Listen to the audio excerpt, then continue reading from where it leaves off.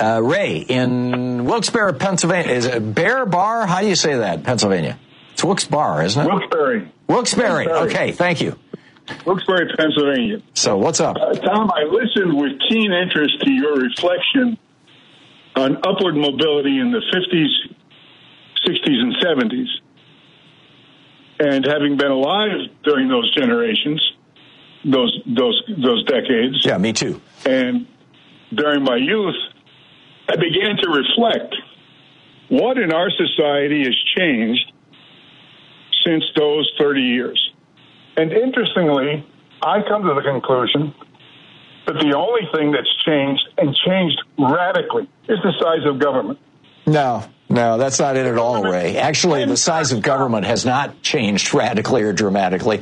Our federal government as a percentage of GDP is not that much larger than it was in the 1980s. But here is what has changed, Ray, and let me just lay it out for you. It's pretty simple and straightforward.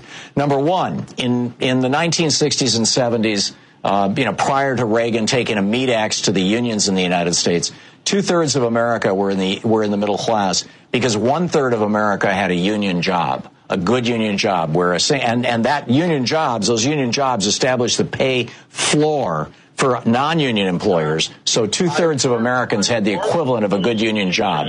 And the result of that, having that good union job, was that they could get into the middle class. They could send their kids to college. My dad worked in a tool and die shop, and yet he was able to raise 4 boys. He was able to live a good middle class life and provide essentially a launching pad for me to become a successful entrepreneur. Number one. Number two, in the 60s, 70s, and early 80s, you had a top income tax rate on billionaires of 74%. In fact, prior to 1967, it was 91%. Now you've got billionaires paying 3.4%, which means that the rest of us have to pick up that tax load, that tax burden, as it were. And the billionaires are not. So, you've got a social mobility issue there. Number three, in the 1960s, 70s, and early 1980s, you could get a college education working a part-time job. I went to both Lansing Community College and Michigan State University, working at Bob's Big Boy on Trowbridge Road in East Lansing as a dishwasher, and working at the gas station across the street, the Esso station, replacing brakes and pumping gas. You could put yourself through college that way. I didn't know anybody outside of one friend of mine who was working on his master's degree in mathematics who had a college loan, who had a student loan back in the 60s.